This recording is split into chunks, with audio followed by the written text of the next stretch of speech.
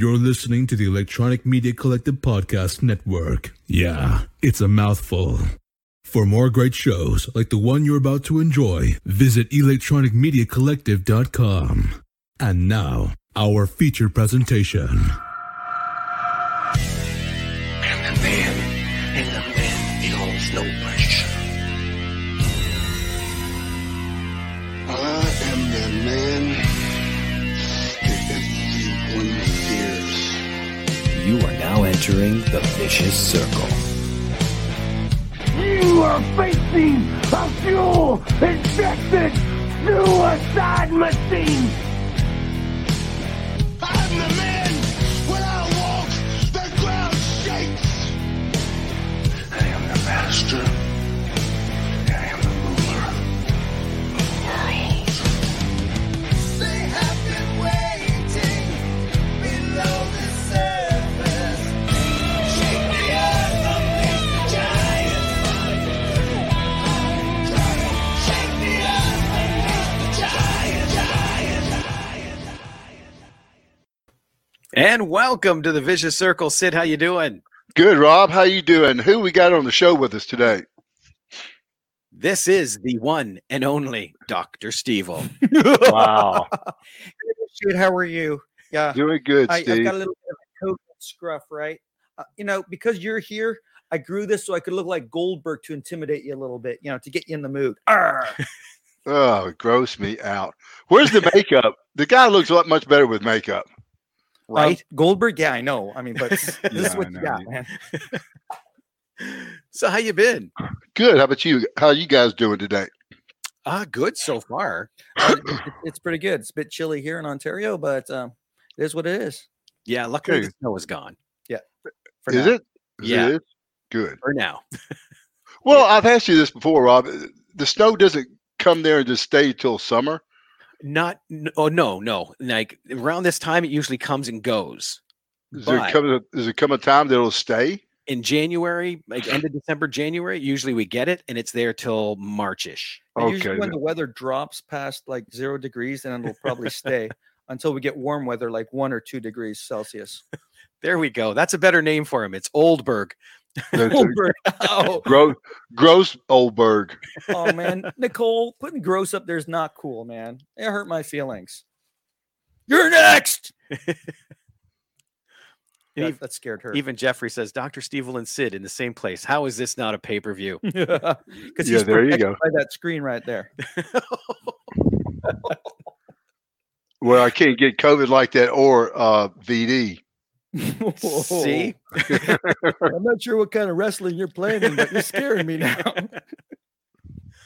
So, Sid, one of the things we wanted to talk about, I remember we just before the show, was conventions and your autograph signings and stuff. How is that changing with the future? Well, we all three talked about it a little bit. Same thing with you guys, conventions up there for your film festivals and all that up there. I think we talked about the one I went to California. We'll just go back on a little bit. When I left here out of Memphis, the connecting flight was in Dallas, California. It was like you've heard on TV, the people were, like one person was in one aisle, then there wouldn't be anyone. It was real spread out. But once we got to got there to California, it was like that getting there. But on the way back, I noticed there was a lot of people at the gate. So we got on the flight, and there wasn't an empty seat. And I asked the lady, I said, I thought that this was by the rules, mitigation, where people would be 3-6 feet apart, wouldn't be sitting on next to each other. And she said, no, the airlines just have it like that. So I just took it. They didn't care. And they got you on for me, what am I going to do? I'm in California. My bags are in the plane. If it takes off without me, I don't get home to the next day. These promoter people they can say what they want. They're not going to pick up the phone after they drop you off. You know what I mean? These guys might have, but again, it's too much. So I went ahead and went through it. It was completely sold out, not a seat left. So just as my luck would have it, there was me, 2 people to my right, and then I was on the aisle. Then there was a lady, and then there was 2 people next to her. a man and woman. Man and woman was arguing. I heard them talk about something. The lady looked like she was maybe 3-4 months pregnant. The argument was that evidently the guy had been flirting with another woman at the, connecting flight somewhere else. I think she said Philadelphia. Oops. So it got to where I thought you was going to love me, Bob. And next thing I know, boom, she hits him. And so she comes flying over the seat. And the one lady on the aisle tells her, first of all, says, hey, while they're arguing real loud, she goes, ma'am, you might want to be quiet. They're kicking people off flights. You might want to watch what keep it down a little bit. She said, lady, if you don't shut your mouth, I'm going to beat your ass like he's fixing to get his ass beat. And I was like, oh, God, this isn't happening. Sure enough, boom. So she hits him. She jumps over everybody, runs down the aisle. He takes off after her. Long story short, the cops finally come, take them both off the plane. So I asked the steward, and I said, hey, man, does this happen all the time? He goes, yeah, it is happening all the time. He said, mostly on weekends. And I said, well, someone told me a girl I know worked for Delta, and she had to give her notice because all this is going on. She said that she heard it happen too, but the reason being is the people that are flying today aren't people that normally fly. They're people who get these cheap tickets. And I noticed that at the airport. And it was just everybody, I'm not trying to be a jerk here, but everybody looked like carnival people or, gypsies. I'm not kidding. It just, no one looked civilized. It was just like, oh man, this isn't They're happening. scrapping in the seats. I guess they're not. We get this. But then at the autograph signing, a guy comes up. First I'm told there was going to be a shield between us and everybody'd have masks. None of that was in play. And then one guy came up to me, just right in my face, and just of alcohol. I mean, of course, if you can spell alcohol that close to you, you're probably going to be that close to the virus. Now, like a dumbass, I feel bad about no one else wearing masks, and there's no, I thought, well, I'm the only one sitting here with a mask. I take it, put it on, take it off. Finally, just this one guy, this is the time I didn't have it on, and I was like, okay, and no one cared, so I don't understand it. I had a friend of mine call me the other night, said that a lot of these people were going out doing these autograph signings. I had 3 people call me the other day. They're all supposed to call back tonight, wanting an answer. And I told them, I said, man, they're asking about one in March. I'm sure this has something to do with WrestleMania. But it's just, I said, man, I don't think they know what's going to happen in March. And we all 3 talked about that too, especially for you, Rob, with your film festival and your, what's the other thing you got going? Comic-Con. Yeah, we have the Comic-Con in April. And right now it's on the fence. We don't really think we'll be able to run it in April. Right. You sound like you're a pretty good sport with what was happening, even though you didn't agree with it. I mean, is it like the show must go on mentality that you had? I mean, you're there. Well, you're there. You know what I mean? You're there already. The guy's already, puked in my face pretty much. But it's just again. But when I got myself home and thought about it, I did not go on the show in the following weekend in New York. So I just didn't want to go through that again. Mm-hmm. And then that's a good call. Do you think this is going to affect a lot of future cons? Because as you know, I'm a fan as well as I'm, working here. But when I meet celebrities, I like to have one-on-one conversations with them instead of just a quick photograph. And I do like to have photographs as well. But if this COVID is going to happen, that's probably not going to happen in the future anymore, right? No, I don't see it happening safely in the future. Now, we did one with a virtual autograph signing with what was the name of the company with Rock? Virtual Asylum. Virtual Asylum. Now that went off pretty good.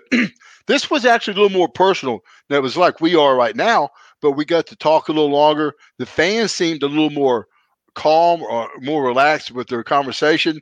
Where in person, I know I've talked to people that went to these autographs and they went signings. They go, Sid, I met you in an autograph signing one time, but man, when I got up there, I was so scared I couldn't talk. You know what I mean? Yeah. So I think the virtual thing is cool, but as far as the other, I don't know, guys. Like for instance, today was the second Sunday that our church actually had service. Last Sunday was the first, and I don't think they had but 14 people.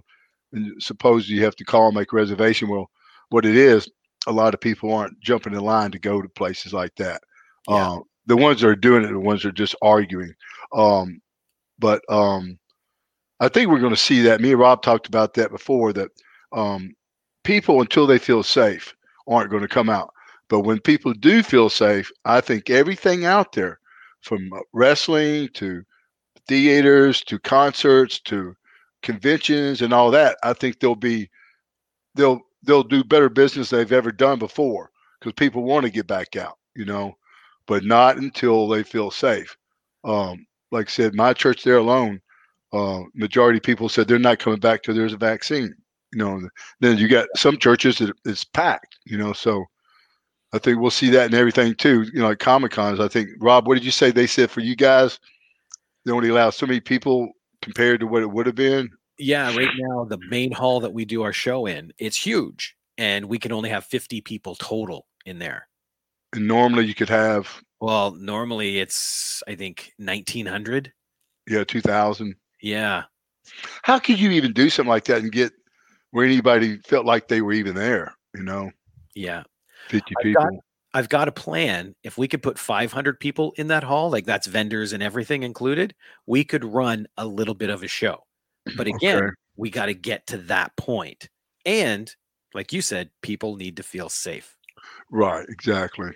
Now, I wonder how. Well, like he said, he was supposed to have a shield at one time. So, but you would almost want one, Well, this is the thing: is it's getting worse. The virus, the numbers of all hospitalization, deaths, and confirmed cases, every day is breaking a new record. So anything like we're talking about to be normal, even to go to the supermarket right now, it's a higher risk of going out right now. So if the risk is higher, I see things like mandatory shutdowns coming. Biden's already said 100 days when he gets in office, everybody's got to wear a mask. Which I wear one anyway. But when especially I go places, but they're talking about wearing one even when you're in your house. Me too. Yeah, that looks like yours is nicer. That looks like a pair of panties like that. Well, it's got a good smell to it, man. That's really cool. Yeah, but no, I don't know, guys. Me and Rob talked about it. I hope everybody will take this seriously and let's get past this. The thing about this virus, from really what I feel like today, the scariest thing is not the deaths, which that's scary. It's the hospitalizations. And the hospital, that's going to climb so fast that you won't be able to go to the hospital for a hangnail. This past summer, I was caught in that dilemma just to get a hernia surgery. It took me 4 months. Remember, Rob? I do remember. So again, even something that's that wasn't a big deal, but it kept me grounded. I couldn't stand up without serious pain, and if it would have ruptured, I would have just had to have been taken in by ambulance. But that's what it is. It's the hospitalizations that it's just going to. The main reason why they've got the big shutdowns, right? Because they say that the percentage of people surviving is really, of dying is really small. But the fact is, we don't have enough ventilators for the people that are serious about getting it. So the hospitals will be overbooked. So if they get to spread out the virus between certain times that people taking care of at home, then we'll be able to run. But if everyone gets at the same time, it would be a total disaster. Well, that's what's happening. Forgetting. Well, that's what's happening right now with more people have traveled in the last 7 to 10 days than they have the last 7 to 10 months. With Thanksgiving and all that. So I'm hoping it won't. A lot of people were smart and stayed home. I know the day after Thanksgiving, for here in Memphis in our area on television, nobody was out shopping. Not like it. So I think people were. Thing is, and I've said this to Rob too. Excuse me, everyone. Is that it's the people that are going to make the difference. It's not going to be mandates or where we have to wear masks or stay home and stuff like that. Because people that want to do that, they're not going to do that. It's the people that want to do something, that don't want to catch this virus and don't want to spread this virus, catch it, spread it, whatever. We just don't. For me, and Rob knows I can. Just having to go to get an antibiotic, I had to go get the COVID test. Because I wasn't had a real bad congestion. You can hear it now. I was scared a little bit because the infection was really bad. I mean, I was really couldn't breathe, and I've had this my whole life. But just thinking that what it was, I had to go sit in line with all the other COVID people, and then I saw this girl come out and just in tears. I'm sure somebody either got COVID or someone died. So I'm thinking, what's going on? And so sitting around for those 4 days waiting for the results, I was thinking, man, if I had it, dude, it's, and then that was enough for me to say, okay, I'm going to hunker back down a little bit. Went back to my boring ass food today, baked chicken, peas, and cabbage. I'm going to try to limit my trips to the grocery store, or put myself like, I am going tomorrow to go to the gym, but I won't go to the store the same day. I'll limit myself in places that I don't, just don't put myself all day in a position to catch it. Thing about the gym too, and I'm not giving myself an out on this, but I can park at the front door if I get there early enough. And what I do is I'll walk out in between sets outside. So I'm not inside. So I know that sounds stupid, but the odds are greater if I'm not inside there the whole time. I mean, they're better for me not to get it. So Yeah, I'm doing that. And hopefully we're looking at some warmer temperatures coming here by Wednesday. And I'm going to start doing some of my workout back here at the house again. But that's what I'm going to do. I'm just going places where I have to go. I'm going to have to do some Christmas shopping for my grandson and my kid, Gunner, and my wife.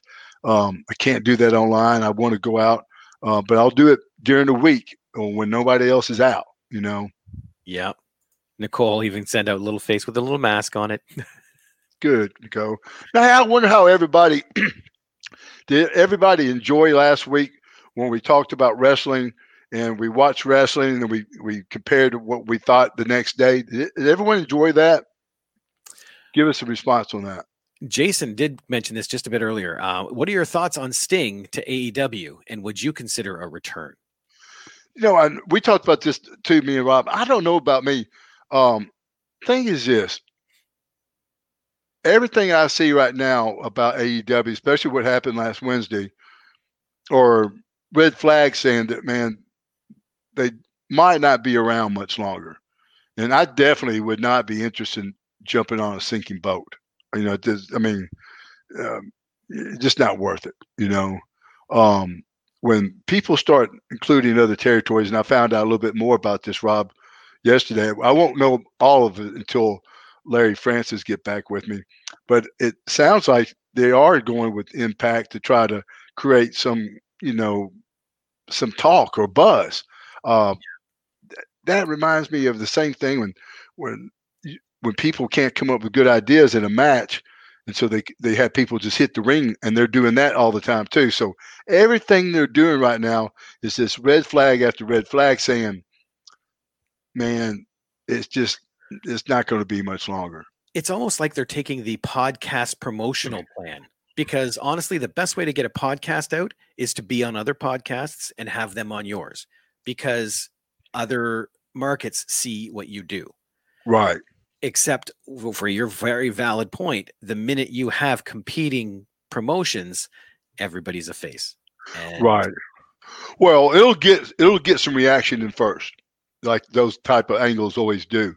Yeah. But this is the thing is, again, not to be picky about everything, but that finish of that match, and I watched it and I'm not sure what happened, where Moxley takes Omega and throws him through that was supposed to be the heated lamps or to keep the heat source. Yep. That one guy comes from nowhere, no one knows or cares about, said there's something wrong with Omega, where it looks like they tried to put a Band-Aid, which I don't understand that either. So the swerve was, I guess, that Omega was acting hurt but wasn't hurt. Then they got back in and finished the match, which they still went in and just had their regular match, right? From what I remember. So the swerve was so weird, no one picked up on it. Then after the match, they took off Omega and that guy to the back, I guess to a car or something. Then I guess somebody said something about Impact or TNA. And again, if that's it, that's the cheapest and the most less thought out angle I've ever seen in my life. If you're doing that and going to another company, you did all that for nothing. Again, it's just stupid. Well, I hope it works for them, but no, I do too. I'm fearing your answer is probably going to be more accurate. Well, they popped into that and they had Sting shows, so people will tune in for a while to watch that. But again, Sting is a great thing to have on there, but what he did the other night was about it. He's not a great talker. When he talks, he exposes himself for not being a good talker. And then I just can't see him doing a lot in the ring. He looked like we are all at this age, frail. So I just don't see. Yeah, he was kind of slower in his WrestleMania match against Triple H. Well, the interesting thing is too, guys, when we're struggling, like if we were all doing a movie together and it was our first movie and we just raised enough money to just do our first movie, we'd have to, okay, let's all work hard, let's pinch pennies and let's do the right thing and try to have a little money left over and all this, and then impress everyone to where we could do another movie. Well, they're not doing that. It means work hard. Well, they're not working hard.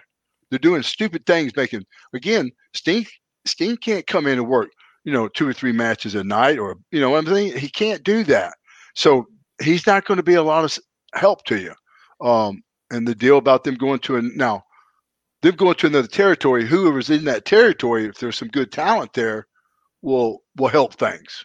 Yeah. I just don't know what's there. Everybody I've talked to said that it's pretty dismal. And see, I get why they keep bringing back people. Like someone said last week, people want to see these people. Like people are desperate to see you back in the ring. That's why they want to see Arn Anderson. They want to see Sting. But they can't do what they did that made them so amazing at that point. So is it worth it?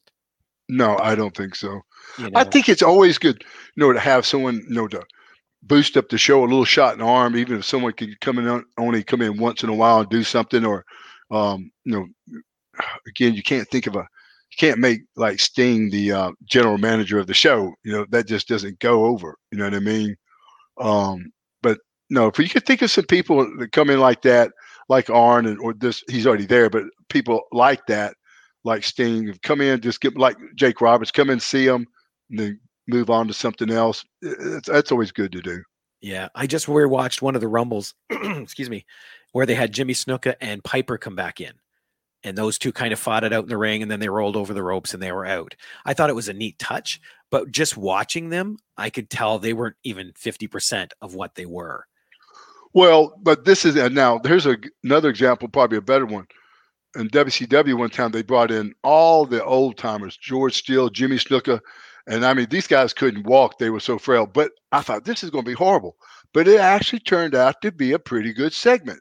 Okay. Now, you couldn't bring it out the next week again. Yeah. But it's good for that one segment. You know what I mean? Yeah. So, but you have to think about it and think of a good way to present it. Stuart's got a question here. Hey, gentlemen, question for the master. I was watching a virtual signing with Billy Gunn, and he was asked what was the move he hated to take during his career. And he told the fans he hated taking your power bombs because you would drive his hips into the mat. Your thoughts, Sid? Yeah, that probably happened to a few people. No, I don't believe that. Now, me and Billy are good friends. We used to ride together, hang out, me, him, Bart, and Bob Holly, and Carl Willett. I like old Billy Gunn. Yes. Let's see here. That being said, you answered that question. What about you? What move did you not like taking? You know what? There really wasn't one I could. I mean, I can't. They're all. That's nothing I really didn't mind taking. Now, there was one thing I refused one time. I take that back. Was they asked me to take a clothesline off one of the Road Warrior's shoulders while the other one clotheslined me off his shoulders. I went, no, I'm not doing that. Oh, that's their. No, people land on the back of their neck like that, and I saw that. And I've always had neck problems. So I went, no, I can't do that. Yeah, well, that's just it too. You got to take care of yourself. Right. Yeah. And then I was asked one time to take the Frankensteiner, and I said no. I said, this looks like I'd fall on my head, and I wasn't up to doing that. Jeffrey asks, I wasn't there for the last one. Oh, for the last episode. But I would love to hear a legend like yourself talk about the business. I mean, I'd ask about the WWE match against Psycho Sid versus Heath Slater, the broken leg, Ultimate Warrior, backstage stories, etc. But what I really want to ask about is that vintage receiver turntable in the background. It looks like you have quite the setup. What is your favorite record to toss on that system? Well, all right, Jeffrey, you're right. Actually, my amp, which is this Kenwood receiver and amps Kenwood, I've had to take it into the shop. I had just a little static when I turned my volume. The Kenwood amp is a 400 watt amp, and I've got 2 sets of Boston acoustic speakers back there, and 1 set of JBL. They're known as 4330s or JBL 400s. It's if you can see it back there, it's got it's like a speaker. It's almost like you order from a restaurant. You just don't give me that speaker. I ordered, you ordered without JBL on it. Ordered the studio monitors sound in that, and then I got a 15-inch subwoofer, and that thing will kill you. It's pretty loud. It's good too. Yeah. But I got you see, I don't know if everyone can see that album sitting there. I got a new one. It's not new, but I got it myself new about a year ago. It's called Electric Mud. It's Muddy Waters, and what they did was a bunch of jam, just guitar crazy people got together with Muddy Waters and redid a lot of the songs and put like a real rock and roll twist to it. So it's really cool to hear. Rob's heard my stereo before. Yeah, the very first time I went down, and the bass is amazing on that thing. Yeah. Yeah. Andy's got a question. And this is kind of interesting. Do wrestlers wear underwear under their outfits? I always wondered what would happen if there was a wardrobe malfunction, especially because everything was so tight. Well, the truth is, they're actually called. You have your regular tights and you have under tights, what they're called. And believe it or not, some people can see these. I wore them a couple times, like in this picture right here. See how low those are? I was in the studio taking that picture, and I didn't feel like putting my other tights on. But they're just a little smaller than your other tights. The only downside, there is no elastic in them, so your balls hang out and your ass cheeks and all that. Oh, I got a good story about under tights if you want to hear one real quick. Might as well. There's this kid named Seth Padel. Everybody knows him. He's a kid had Down syndrome. He used to stay with me all the time. I brought him out on WCW, Nitro, and Thunder a couple times. Then he went with me to Memphis and went to Memphis Wrestling. He was pretty famous. Got on TV a few times. Anyway, I met him. He'd come down to my house all the time. So he said, "Sid, you got some extra wrestling gear?" I went, "Sure." So I gave him a singlet. He always wore cowboy boots. Gave him some knee pads. And I gave him a pair of under tights, as well. So now I didn't wear the singlet anymore. I wore that after my lung surgery. He just always saw me in regular tights. So one summer, about, I don't know, July, 152 degrees, I'm going down the street and going to the grocery store, and I can see Seth because he's, Down syndrome, overweight, just white as a ghost, okay? And I could see him like 10 miles away. So I roll up. As I get a little closer, I notice he's only wearing cowboy boots and under tights. And so I said, "Hey, man, what's going on?" Because he always thought he was my dad. He said, "Son, what are you doing?" I said, "I'm going to the grocery store." He goes, "Can I go with you?" I went, "Yeah, get in." So we drive up to the store. So when we pull in the parking lot, he goes, "Son, am I naked?" Technically, I said, "No, man, not at all. Come on." And so this is one of these little bitty country grocery stores. As soon as you walk in, you're on top of everyone. The produce aisle's right there. We walked in and just everybody was like, looking at Seth like, "Oh my God." And Seth could tell it. And he's really famous in this little town here because one, he's been on TV and he's real outgoing, especially at all the ball games. So he runs over to the produce, grabs a thing of bananas and puts them right over his private and says, "Hey guys, I'm not naked." Works for Adam and Eve, right? Cover it with fruit. That's Banana, good choice. Lori here said, "Hey guys, I did enjoy last week's show about wrestling, and I must say we were very excited to see Sting. He was a big part of our childhood. It was great to see him again." And I think that's exactly it, because even Jason here says, "Yes, we are desperate for another Sid run." Well, that's the thing is the WWE network proves that. I think I'm probably doing as much merchandising as some of these new guys because they get to see me on there and go, "Wow, I like this character." That's the thing about our wrestling fans, Rob. I've told you, the majority of them, you cannot program them. Nope. They're going to like who they want to like, and they're going to dislike who they want to like. And that's why it's good to see people like Sting and stuff like that. And that's why Undertaker's still so popular, because he comes from that same time. John had a thing here too. It says Mox dropped the belt for another reason, because he wants to be a dad to his firstborn and help his wife.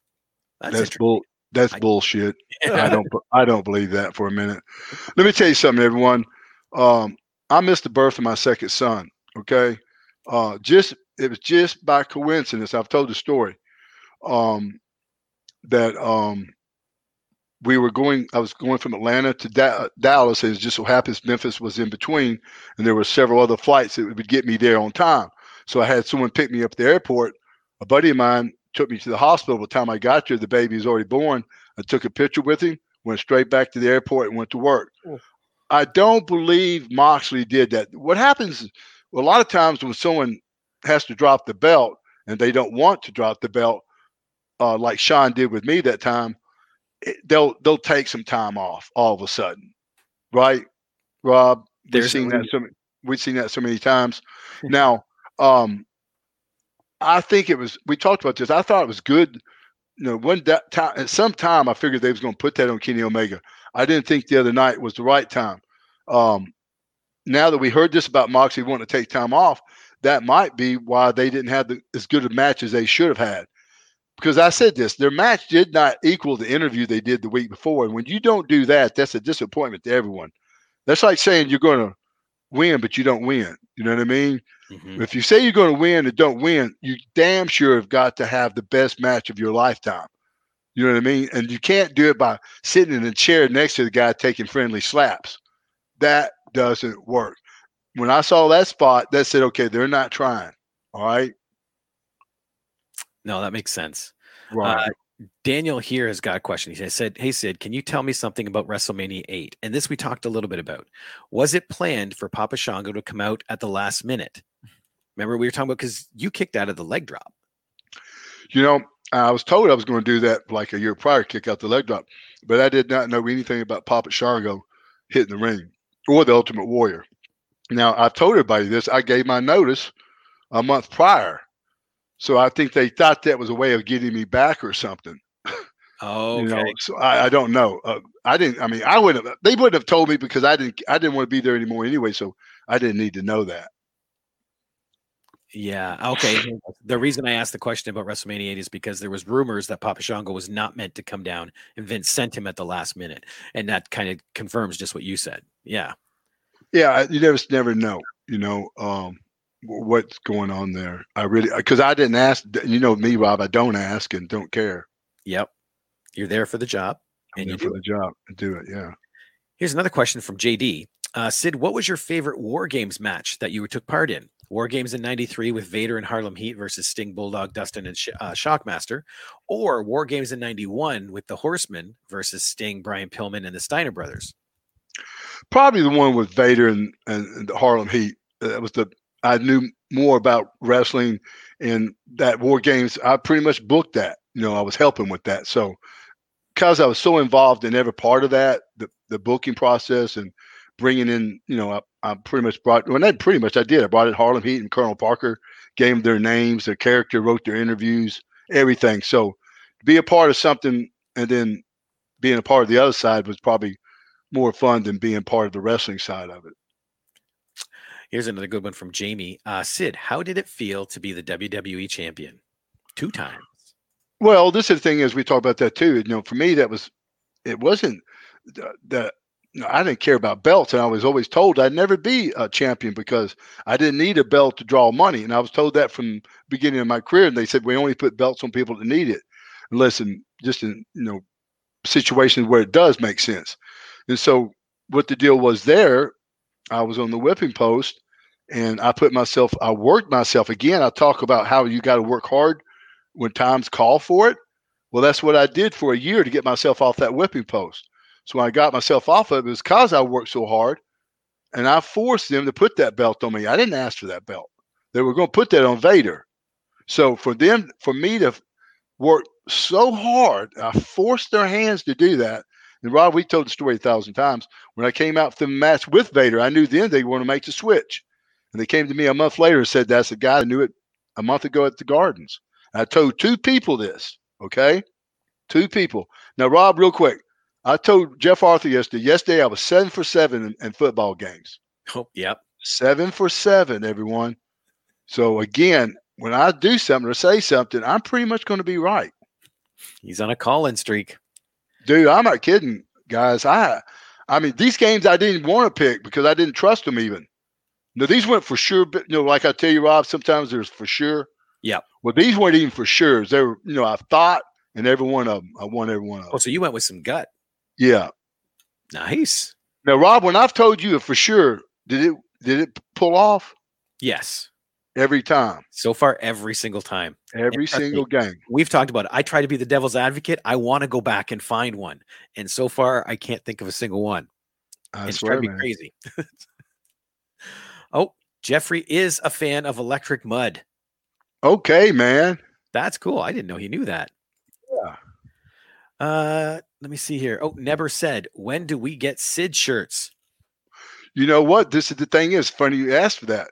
I got a call yesterday from Doug Gilbert, a friend of mine, and he's got a guy with the company who wants to do T-shirts. Excuse me. So we should have shirts pretty soon, everyone. Nice. I like the logo you've got here for the Vicious Circle podcast. I wouldn't mind getting a shirt like that. Yeah, that's a good logo too. Yeah. Actually, I was talking to a guy for our Comic-Con when you were going to come up about doing exclusive podcast shirts that were glow in the dark. Oh, that would be cool. That would be cool. I'm going to bring it back up. If anybody wants something like that, let me know. So we'll see if there's any kind of interest. Hey, and real quick too, before I forget this, our prayers out to Maggie. I haven't heard from her the last couple shows. I know she said she had eye surgery, so I hope your eye's doing good. And anyone needs to be on a prayer list, let us know that. It might be a jinx tease. That might be a good reason not to get on our prayer list. But on the songs too, everyone, I haven't heard a good song recently. Now, it's not that I'm not trying. I'm trying to find a song that no one's heard. And that's why we've heard a little bit back on the we had some feedback on the Prince song with Dwight Yoakam, Purple Rain, but we haven't heard a lot of people back from the song The River from Ted Jordowski. We haven't heard any feedback on Lucinda Williams, and the song was called The Fruits of My Labor. The other song was Bonnie Raitt, John Prine. It was called Montgomery Angel, or the Angel from Montgomery, something like that. So the recent one, Jim Croce, Operator. Yeah, Operator. Now, the thing about that is, honestly, I expect everyone to know that song. Okay. So, and I think someone did sort of feedback that day. I think it was Val. Anyway, we got a little feedback and compared it to another song or something. But now that song there, I just heard it right before the show that night or that day and threw that out there. But that is Jim Croce. Well, we like him, everyone, is because he wasn't a great singer or anything, but he was a great songwriter. Yeah. And him and who was it? Neil Sedaka and people come from New York. There's a bunch of great songwriters that come from that area at that particular time in our music culture too. Jim Croce too. It's his guitar. Because Right. Time in a Bottle, that guitar, it's just incredible. It is. It really is. But no, I'm going to I'm putting my head to the grindstone when I just hadn't heard one that I really thought everybody would like to listen to. So if you guys got something, let us know. JJ has asked, what's your favorite Pat Patterson memory? Oh man. Let's see. You know, the thing about Pat and my experiences with Pat, were all business experiences, except for a couple of corny ones when I first came to the WWF. But this is what I remember about Pat. There aren't really great stories, but what I remember about him is this: he was really smart. I didn't learn a lot from him, but you would learn the simple things, like why does someone wear black boots? They say, for instance, he already had an answer for weird things like that. But this is what I do remember about him. I remember one time him explaining to me or describing the way a match is. And him describing it, his face was so full of joy. And I think someone that night there was a situation where someone didn't want to do the job for someone.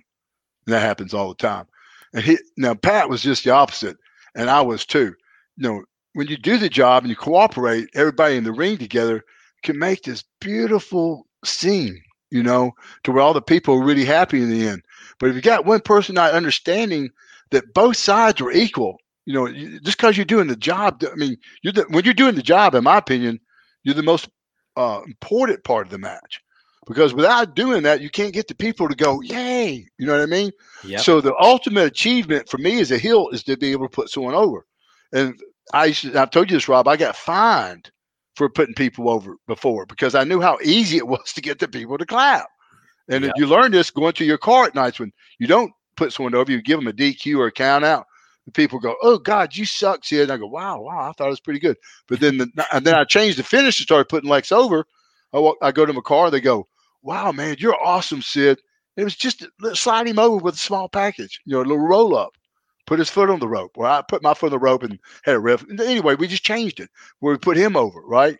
And that's what the people want, So Pat understood that too. And when he would describe and explain it to you and tell you the story about going through that, it was really a great thing to listen to. Because that's the way Pat was. Pat he just wanted a great show. Sid, with what you said, you were fined for putting someone over. Can you give us some information on that? Well, what it was, I was working with, I was going to be the world champion in the next pay-per-view. This when pay-per-views were every 3 months or every 4 months. So I was going around the loop, and we were main event, me and Lex, and he should have put me over because I'm working with Sting, and I was supposed to, and I did become world champ for 15, 30 seconds. But again, so we're doing a count out and a double DQ, and I could just hear the people just grasping. They were so mad. And again, walked to my car. They say, "Sid, you suck. What a horrible match." Then I could hear the people. So we were in Amarillo. We went to Lubbock. I changed the finish where I put him over. So then we go to Charlotte or somewhere the next tour. And Grizzly Smith, I'm sorry, and says, "Hey, Sid, you probably noticed on your check you got fined for something. That was because you put Lex over, and we can't have you putting people over because we're trying to make a star from you, for you out of you." And I said, "Grizz, this way I look at it, I'm not going to give the people a dead finish in main event, meaning a DQ or count out. Now, if you want to put someone above me or let me go over, or put someone above me in a finish and let me go semi-main event, I'll be glad to do a count out or DQ." I said, "But if I'm main event," I said, "you guys can just keep finding me, And they changed the order of the match. Cheryl has a question, and this is cool because I like how we've been bringing up these terms. Sid, can you please explain what call a spot means? I hope that's the right phrase. Yeah, when we call a spot, say for instance, when we talk as the heel and we talk about heat. So if I'm getting heat on Rob, and Rob is what we call the baby face, I'm getting on him. This is for people who used to go through it in the back. This is when we sit in dressing rooms away from each other. We had to call spots in the ring. So a spot might be I'm beating Rob up, and I'll say, "Okay, Rob, I'm gonna peel off. I'm gonna come back to you. Then I'm gonna have you give me a shot to the gut," and that's giving him what's called a hope spot. Okay, I'm gonna have you do a couple of those, hit the ropes, come off. I'll give you a big boot, and I'll stop you and go back into my heat. So that's a spot. You know what I mean? Or if I grab a headlock in the beginning of the match, I go shoot me off, tackle, drop down, and grab it again. You know what I mean? So you shoot me off, he'll drop down, I'll come over, he comes up, kick him in the gut, and grab it again. That's a spot. Excellent. It's cool because so many people want to learn what's going on. Sure. Here's one from Muzamit. Hey, Sid, is it true that you looked after Booker T when he was trying to get into the game? Bless you, Rob. Yeah, actually, I looked after him and his brother, both Stevie. They came and stayed with me. What it was is I was doing a benefit in Dallas, Texas for Kerry Von Erich after he had passed away.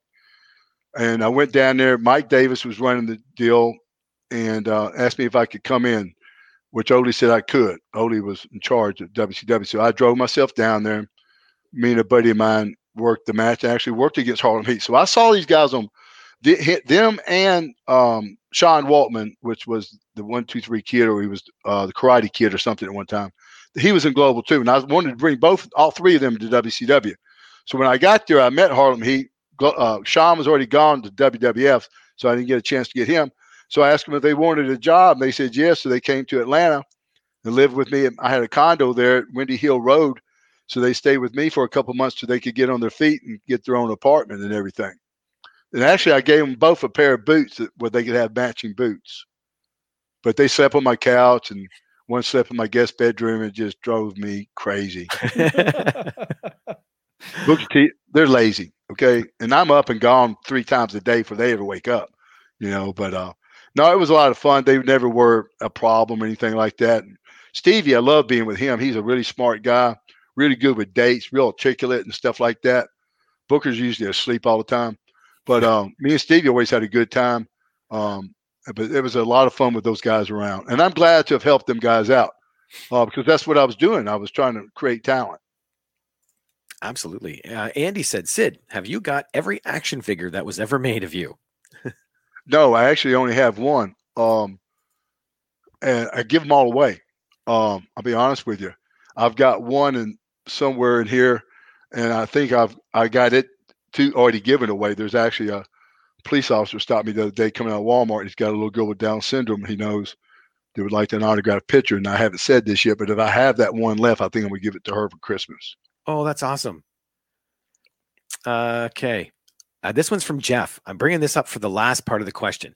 He says, we've seen lots of top tier athletes in all sports have severe injuries to their legs and still come back. Anderson Silva comes to mind. Some dealt with it better than others. How difficult was it for you to recover? And then this part, because I remember you talking about the kip up. Did Arn inspire you to try the kick up from the top rope? Oh, wait. I don't understand that. Imagine. Inspire you to try the kick. Oh, I misread that question. He said, did Arn inspire you to try the kick from the top rope? No, that was Johnny Ace's idea. No, I would have never. No one was stupid enough to thought of that. Okay. I misread that question. I thought he was talking about the kip up. You know, I Yeah, jump up right. your back. Oops. Yeah, I misread that. Andy's got a question then. And this, I guess this depends on era. How much of a match is rehearsed? Well, used to, none of it was. And nowadays, I think it's all had been gone over 10 or 15 times before they ever go out. And that's what I think everyone we're seeing, the people. We want to see, for instance, for me, the attraction to AEW is they're sort of corny looking and they do make mistakes. You know what I mean? So it makes them look like they're human and they're really trying. When you see it choreographed like that, and I feel like I'm 100% right on this. A few years back, I was watching one of the WWE shows, and they actually put a spot in there to where it looks like they messed up, where the people go, "You fucked up," you know. Yep. But the people didn't buy it. You know, and the commentators put it over, but the people didn't. Yep. So it looked that rehearsed that the spot messed up even looked perfect. You know, Well, so that's just like you said, you can't program people. They know No. what's real. Well, I think what we're saying has a lot of merit to it, Rob, because we looked at those ratings of their scale last week, and WWE has a superior product, meaning with production and all the great things they got there, and they got better talent. But for some reason, the people are interested in this company that are allowed to make mistakes, that are allowed to go out there and get themselves over too. In order to make mistakes sometimes, to get yourself over, you have to make a mistake when you got that many people walking out in a 2-hour show. But that's the advantage of the other ones getting over. Like the other night when Chris Jericho had that horrible match and that whole deal where they were so confused out there and stuff like that. Just the week before, he had a great walk to the ring, had a good match because he was able to do it on his own. Now, I'm pretty sure he'd like to take last week's show back, but he could come out next week and they allow him to get himself over again, and he might make people forget that, you know. Mm-hmm. Calling a match. How like you're in a ring. Normally they say that the heels call the match, correct? So Right. let's say you get somebody that just has a brain fart and just doesn't know what to do. What? Well, normally the heel calls matches if the heel's got more experience and he's been doing it, or he or she's been doing it for a while. That's the only other time then where they would alter that deal. Now today, I don't know how they do it, and it's not always if the babyface has got more experience, he can call the match too. It's just my experience has always been the heel call the match, and if I was a babyface, I always allowed the heel to call the match. You know, as long as now I was lucky. You know, I was working with good heels. You know, like Vader and Bigelow and stuff like that. So, you know, the guys were calling good matches. So, but I think if I came across someone that wasn't calling a good one, I would stop it and do it myself. It kind of makes sense too, though, because if the heel is doing the job, you know, which is normal progressing, then you let them do it on their terms. Right. And that was just, you know, unless, again, you know, unless the office has said to me before, said, you got to get over, don't bump for no one, you know, don't sell for no one. And then, you know, someone had you take a bump. I go, no, I can't take one. You know, so it just depends the circumstance. Okay. Was there any time where, you know, while in your matches, the other person got totally lost and was like, had a brain fart, so you had to cover? Oh yeah, I've done it myself, man. It's just get out there it's on live TV and go, oh shit, what were we supposed to do? So that happens all the time. Rondell is in favor of the t-shirts. Yes, Rob. All right, Rondell. Yeah, man. Dean has a good one here. Sid, you've known Sting since the 80s. What's it like seeing him in the spotlight like the other night? Were you close with Steve back in the day? Old school fans love seeing him back. Yeah, I was close to him. He's in the top 3 or 4 people that I enjoy working with the most. He was a giver, a hard worker, and all those things. But no, I love seeing him on there too. I just don't want to see him get hurt or anything like that, Mm-hmm. And I'm not knocking Sting when I say things like I've said tonight. I'm just saying what I sort of see. Well, and that's what I worry about too. People seeing him back in the ring, are they expecting Sting back in the ring? Right. And will they be disappointed if he can't perform? No, let me tell you something, guys. Sting told me this several years before I broke my leg. And we were talking one day in the dressing room. He said, Sid, did you ever hurt? And I wasn't hurting like he was talking about then. I went, well, my shoulder hurts sometimes. He goes, no, I mean, like hurt all over where you can't get out of bed. I didn't know what he was talking about 2 years later. So if he's been experiencing that kind of pain for that long, I can't see it being something he would want to do a lot of. Yeah, it makes me curious what they're using him for. Well, if he told, he quit Vincent him because he just couldn't do it anymore, right? What the word was. Let me see here. Jamie said, yep, me too. I would wear one. So there we go. Got a couple people that want it. Here we go. Lori's back. Sid, I listened to the methamphetamine song and thought it was great. Was nice to hear a song from Old Crow Medicine Show besides the usual wagon wheel song. Yeah, I know, right? Thank you, Lori. Yes. Hey, by the way, too, everyone, I came up with an idea the other day. Lori was on a show one time, and we'd love to have her back again sometime. But what we want to do is we want to invite someone who wants to come on the show like Stevil's on today. So if anyone wants to come on our show and have a topic they want to talk about, let us know. We're glad to have you on. Absolutely. Absolutely. I know Andy wants to come on. I haven't heard from him in the past little while, and I know his mom's getting better. So I'm hoping that's what's keeping him busy. You know what's funny about Lori, too, when we had her on, we was discussing that vitamin D. I've heard more about that since then, and I've heard more about it in the last few days than I've ever heard. What it is a deficiency. If we have that, it does affect us with the coronavirus deal a whole lot. Yeah, it makes you, from the reports I've seen, it makes you more susceptible. Right. Where was Lori from, Rob? Mississippi? I want to say Louisiana, but I'm sorry. I've talked to about 5 people from different states, so I might be crossing state lines. Sorry, where you from? Yeah, I think she's Mississippi. Danilo here has said, hey, Sid, you were supposed to be the bad guy then, but how did it feel when the majority of the crowd was cheering for you at the end of Rumble 92 against Hogan and at Survivor Series 96 and Rumble 97? This is the thing is, guys, since beginning of my career as a heel, and I enjoyed being a heel more than anything, was just that I got cheered, majority of the time I was going to the ring. More so in the Northeast than say the South, but a lot of times I got booed depending who I was working with. But they booed Hogan, they booed Shawn, they booed Sting, they booed everybody at one time. Well, the time in '92, it was Hogan's a great talent and he's really got good charisma. But at that time, we had too much of Hogan. We needed a change. And you were right there at the perfect time, and we loved you for it. This is the thing is, Steve, I've told everybody that. It wasn't I was the magic unicorn. It's just Hogan had his run. And back then, runs were a lot shorter than they are today. Vince didn't, work them as well. So that's all it was, man. And if my time would have came before I had given my notice, that they would have booed me too. But see, I think it was a combination of two. You said, yeah, they definitely had enough of that run, but they could see in you what they wanted to see. Right. That makes them drive even further the other way. Right. Exactly. It couldn't have just been anybody. Yeah. Yeah. Well, it could have. Not the 1, 2, 3 kid. I'm sorry. To get away from Hogan. But from Hogan, to get what he got, no, it was because people saw in him they wanted. Right. Dean said here, let's get those podcast t-shirts made. Oh, there we go. Okay. All right, man. People are really liking this. Where was the other one I saw? Sorry, I had one here. Do we ever find out where she was from? No, she hasn't messaged yet. I know it's somewhere in Mississippi. I'm kind of wondering too now. I think it's South With, Mississippi. Christmas coming around, you've probably had a lot of Christmas holidays on the road.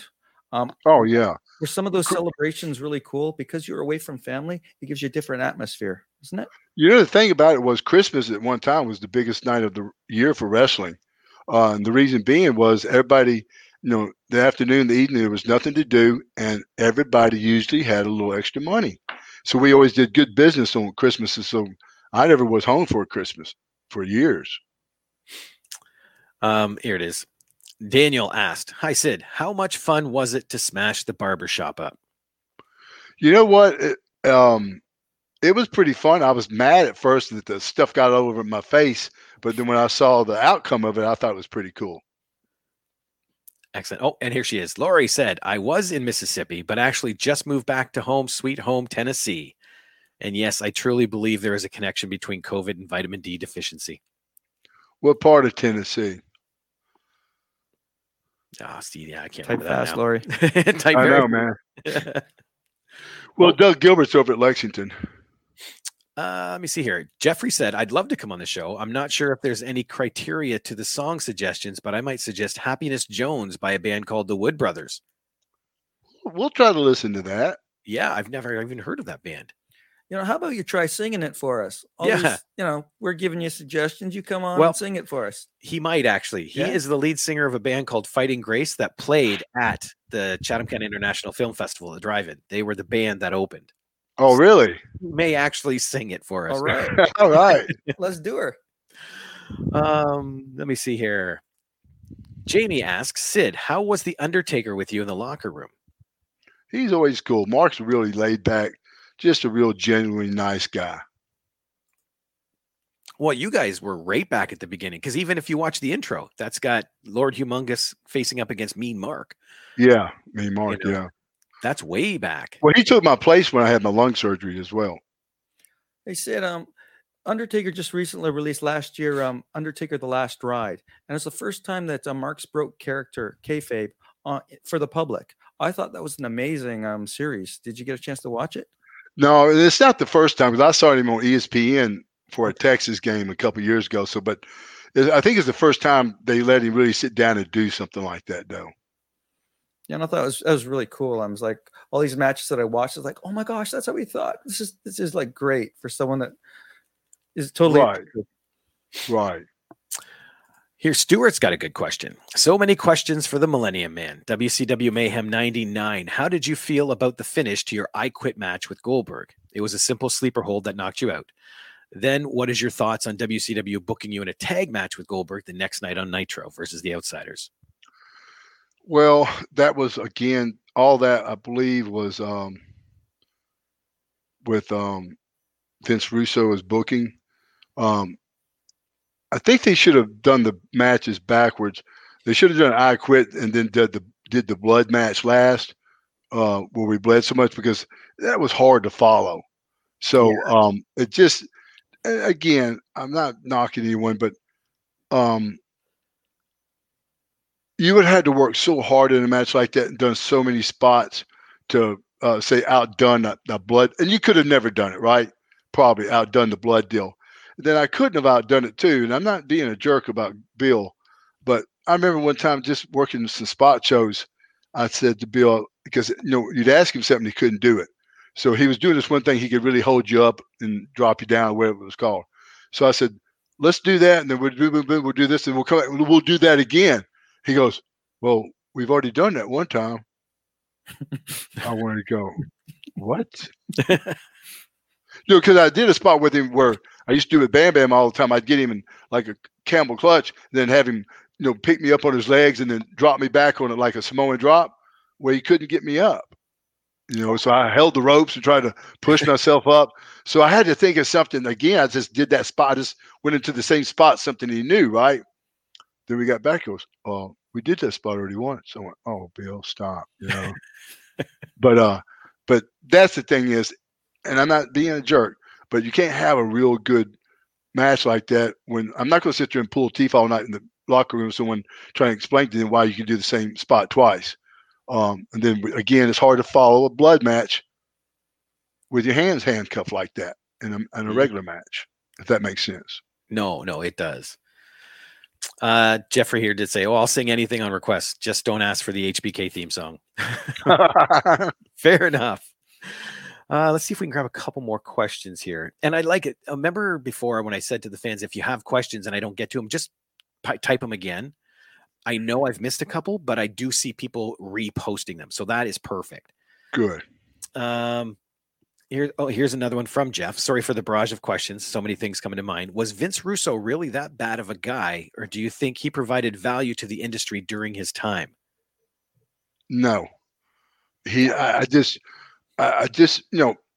he did bring some value if you want to look at things like this. I appreciate this kind of value, say, for instance, where he took guys like Lenny and those guys that were, not good workers and never going to do anything with themselves. He did something with them. He took time to write angles with them, even though they were stupid things. He did put some people in a position to where they never would have been in that position before. You know what I mean? In a good spot. But the thing about that is when you do that, what ended up happening, they shut the territory down for all the people that could survive. You know what I mean? So the few things he did good. He did come up, I guess, with a good interview. He had to have all the ones he wrote at least one time. When he worked for Vince, he came up with one interview, part of one that I used one time, and that's it. When he worked for Vince, everyone, he was a magazine guy. He didn't do what everybody said he did and Vince Russo was honest about this in what I saw in one of his interviews. He's the one that showed all this Jerry Springer stuff to Vince and them, and this is when the business started, doing a little bit better with the tits and ass thing, really much what it amounted to. And all the stupid stuff going on with the Godfather and all these stupid little things like that. But when stupid runs out, guys, you can't catch it. Yeah.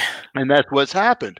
But no, I don't think Vince Russo's been really nice to me since I've known him for, I don't know, man, long time, 30, 40, whatever long.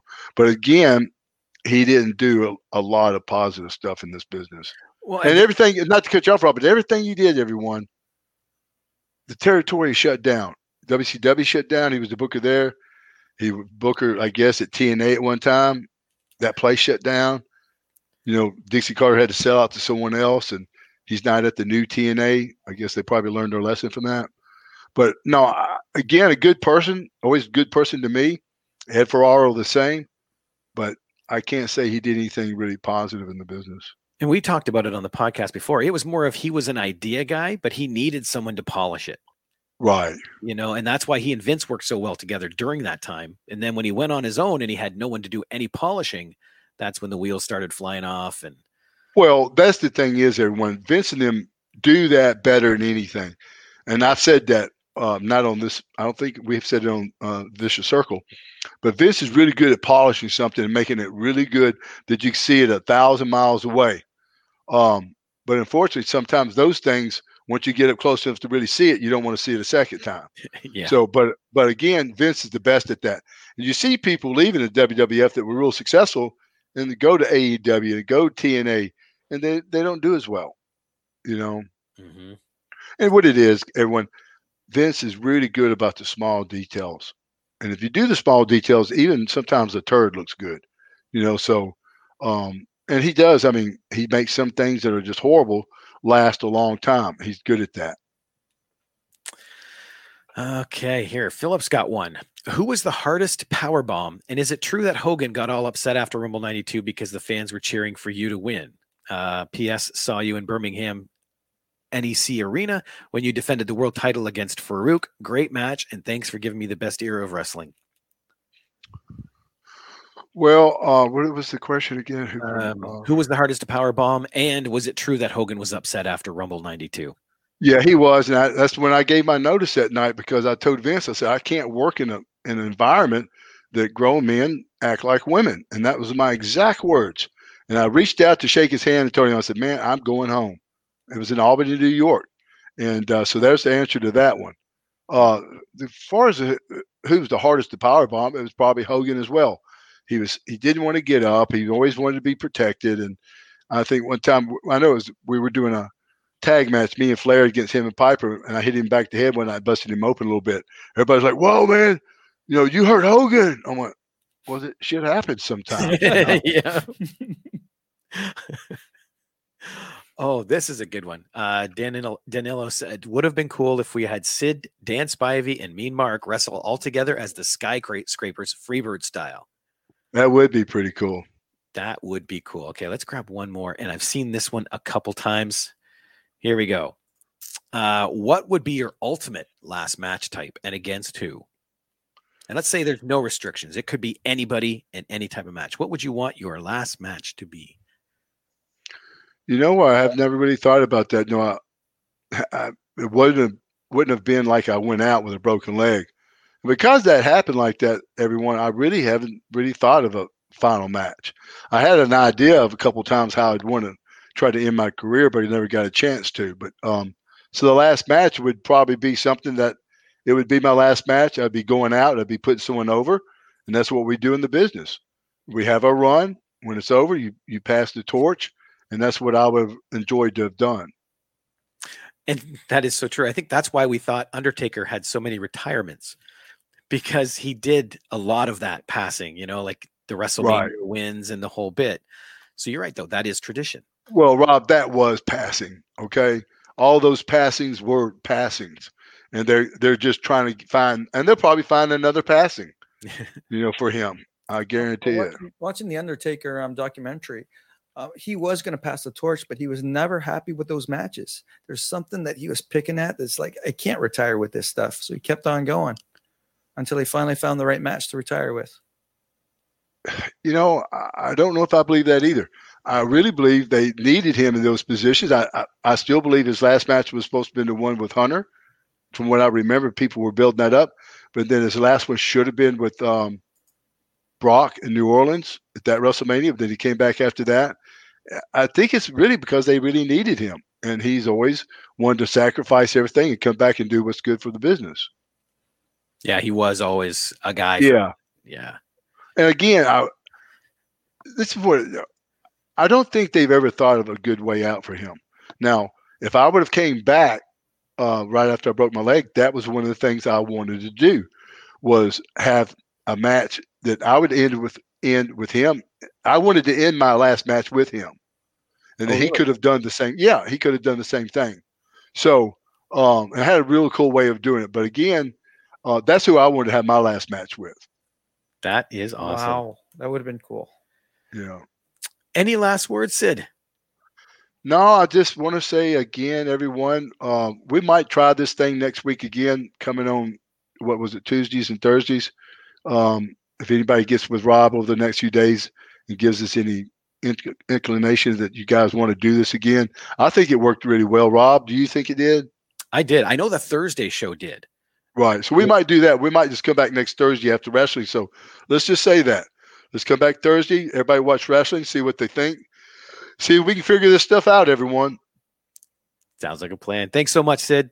Thank you, Rob. Thank you for joining us tonight, Stevil. It's always good to see and hear from you. Take it easy there in Canada. Everybody keep their noses clean. And see you back here Thursday night on The Vicious Circle. You've been listening to the Vicious Circle podcast. Your host, Sid Udi. Co-host, Rob Bellamy. Additional research by Pete Marsh. The Vicious Circle podcast is produced by Two Cousin Road Trip Productions, a division of JX3 Media Productions. The intro music is Unleash the Giants by Cemetery Spawn, and the outro music is Digging Space by Mike Treblecock.